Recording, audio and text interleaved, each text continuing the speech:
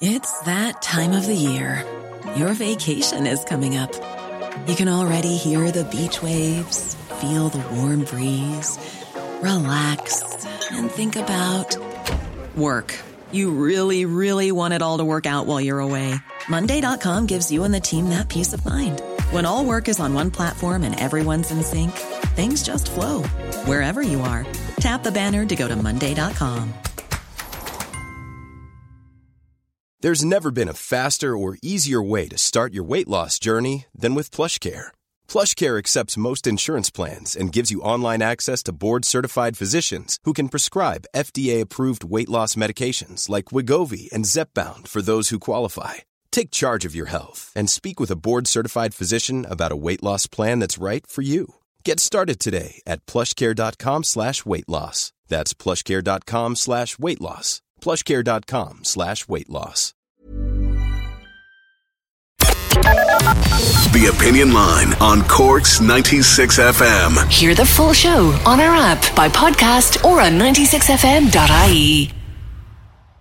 Today is the 110th anniversary of the sinking of the Titanic.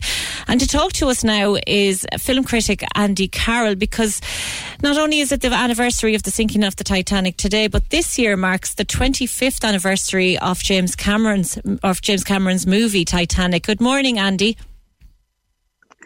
Hi Fiona, how are you? I'm very well. 25 years. I can't believe it's 25 years since that movie was out.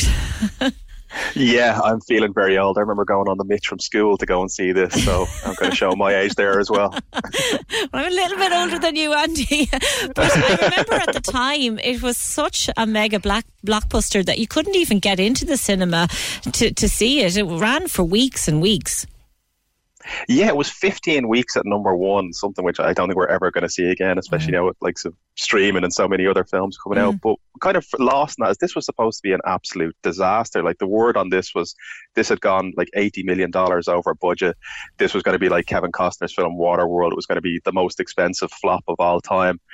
And just before it came out, the buzz kind of started to turn around a bit, and it looked like it was going to be a bit more positive. Like the film was considered to be so bad. James Cameron, the director, didn't take a salary, and he had a deal to get money if it made profit. He said, here, I'll give up my share of the profits as well.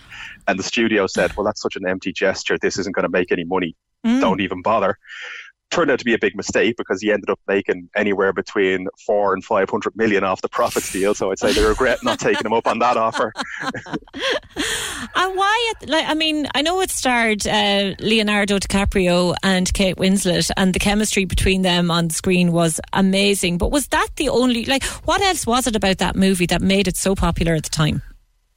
I think it kind of had the perfect storm of everything, and it had something that a lot of films don't really have now. It had the song, the Celine Dion song, which was playing just before, which had the music video with the film as well. How many weeks? I think it had that as well. That was like an outstanding run for like 15, 16 weeks. That's embedded into my head as well. So between that and the Bryan Adams song, I think they're the only two songs that I have saved in my memory.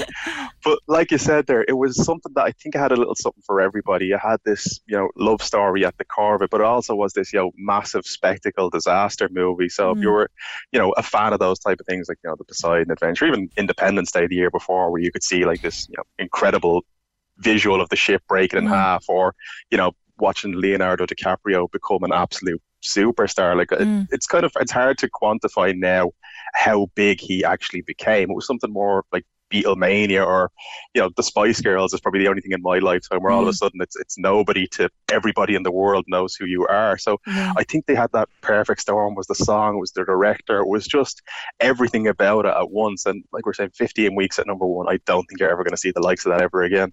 And I remember at the time some critics were panning it because they said that it was glamorising this awful tragedy that happened, and so many people died, and yet we had this as you said, this amazing love story, and people were going to see it, and that message of the tragedy had been lost in the film. But looking back at it now, do you think that it was like that?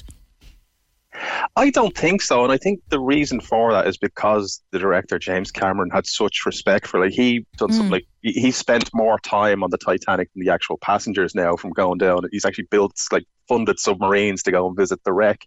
And I think, you see things like the Titanic Museum. I know there's the Titanic Experience in Cork. I think he's been somebody who's been able to preserve so much of that. Like a lot of the artifacts, a lot of the, the reconstructions of what that was actually like is because of this film, because, this was so popular and it was made an awareness of it as well. And he's been able to get, things salvaged from the ship, or even for big families of the deceased as well, that would have been, lost at the bottom of the ocean forever and ever. And he did meet with families, didn't he? Yeah, he did. He had, there's a crazy story where he had like 150 extras on the film lined up, and he had a backstory for every single one of them of who they were, who their family became, and their lineage. So it kind of, you needed someone who had that, you want to say genius, I say an absolute lunatic mind to go in and do all of that work behind the scenes, because I do think he was incredibly respectful of the families as well, which is something you could have just ignored completely. Like everybody, with the exception of Jack and Rose, are real characters in the film, and the only thing, I think there's a scene where the captain or the architect shoots himself. I think that's the only thing where he kind of had issues with the family. Everyone else was like, that seems like a fairly fair representation of the families. Yeah, so it was done respectfully then as well. Yeah, I think it was, and I think the legacy of it as well. I think had you done it in a disrespectful way, I don't think it would have had endured as long as it has because of that.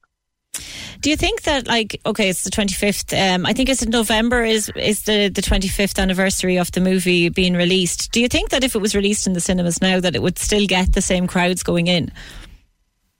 No, I don't think it would. I think 3 hours, 15 minutes would turn off a hell of a lot of people to go and see it. And I think, yourself, you see something, I'll say how much something on Netflix. I'm not going out to spend nearly 4 hours in the cinema.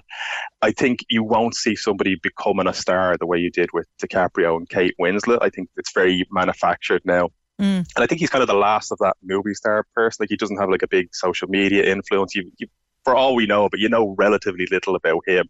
Yeah. I think modern day superstars, they don't have that mystique that he has, because they're on eating chicken wings on YouTube and stuff like that. So I think that part of it is gone. I don't think he could. I think this would be either shaved down to 2 hours, or it'd be a Netflix or an Amazon series that would run for 6 seasons. I think when Leonardo DiCaprio became famous as a result of this film, I think everybody expected him to do kind of rom-coms and romance films, but he went on to become such a serious actor and is still one of the most respected actors in Hollywood. He really took a different turn in his career, didn't he, than what people had expected him to do. Yeah, he did. Like, he came into this off the back of Romeo and Juliet, and then, like you said, everyone was expecting this is going to be, the new Cary Grant or whatever. Somebody showing my age there again. Somebody who's just going to make these, basically the career Matthew McConaughey had up until recently. But he didn't. He was doing things like, The Beach with Danny Boyle, and now you see him, he was working with Scorsese and then winning the Oscar for The Revenant. He's someone who I think got a taste of that and then went, no, I want to be a serious actor rather than, a pin-up star, which is what people really wanted him to be. And even Kate Winslet, I mean, sure, she's had a stellar career as well after it. Yeah, she became, I think that's kind of the joke, Leonardo DiCaprio became a movie star, Kate Winslet became an actress. I think she's a 2-time Oscar winner now as well. Yeah. And she has, again, and the fact that the two of them have stayed so relatively grounded, like you never hear, you're never going to see DiCaprio go on stage and slap Chris Rock at the Oscars. You're not going to see, Kate Winslet drunk in a ditch somewhere. Like, yeah. For that incredible success that they have, they managed to stay very focused. And you've countless and even this year, Kate Winslet had the was it Mayor of Easttown TV show, which is absolutely incredible as well. So they've able to maintain, like I said, maybe a 25-year career with very little. There's very little in either of their filmographies where you'd say, no, I wouldn't watch that, or I didn't enjoy that. They've kept very consistent, which in that business is not the easiest thing in the world to do. Do you think that because it's the 110th anniversary of the sinking of the Titanic this year, and there are a lot of commemorative events taking place, do you think that we'll see the movie on the TV now a lot this year? I know that there for a couple of years it was always on at Christmas, but it hasn't been on, I don't think, for the last couple of Christmases. And I don't know, I've lost count of the amount of times I've actually seen the movie, but I think I would definitely sit down and watch it again if it came out on TV again this year. Yeah, definitely. And it's one of them that you can kind of jump in at any point. Like you said, at Christmas, it's the perfect film where you're flicking, and it doesn't matter if, if you're an hour in, 2 hours in, or if it's just starting, you go, oh, grand, the boat's about to sink, or oh, grand, I'm just about to see this scene, or I'm about to see this woman throw, her family's heritage into the ocean. I'll be screaming at the screen again. Yeah. But definitely, I mean, I think even for, say, a younger audience now, as we say, it's out 25 years. So, for us old timers who've seen it so much, there's a younger generation coming behind us who might not have seen it. Do you think that they would enjoy it as much as we did when we were younger? I think it does. I had a lot of younger cousins watch it over Christmas there. I think it was the year before last. Yeah. And I think because a lot of the effects were done practically as well, it hasn't aged as badly because, they built the ship.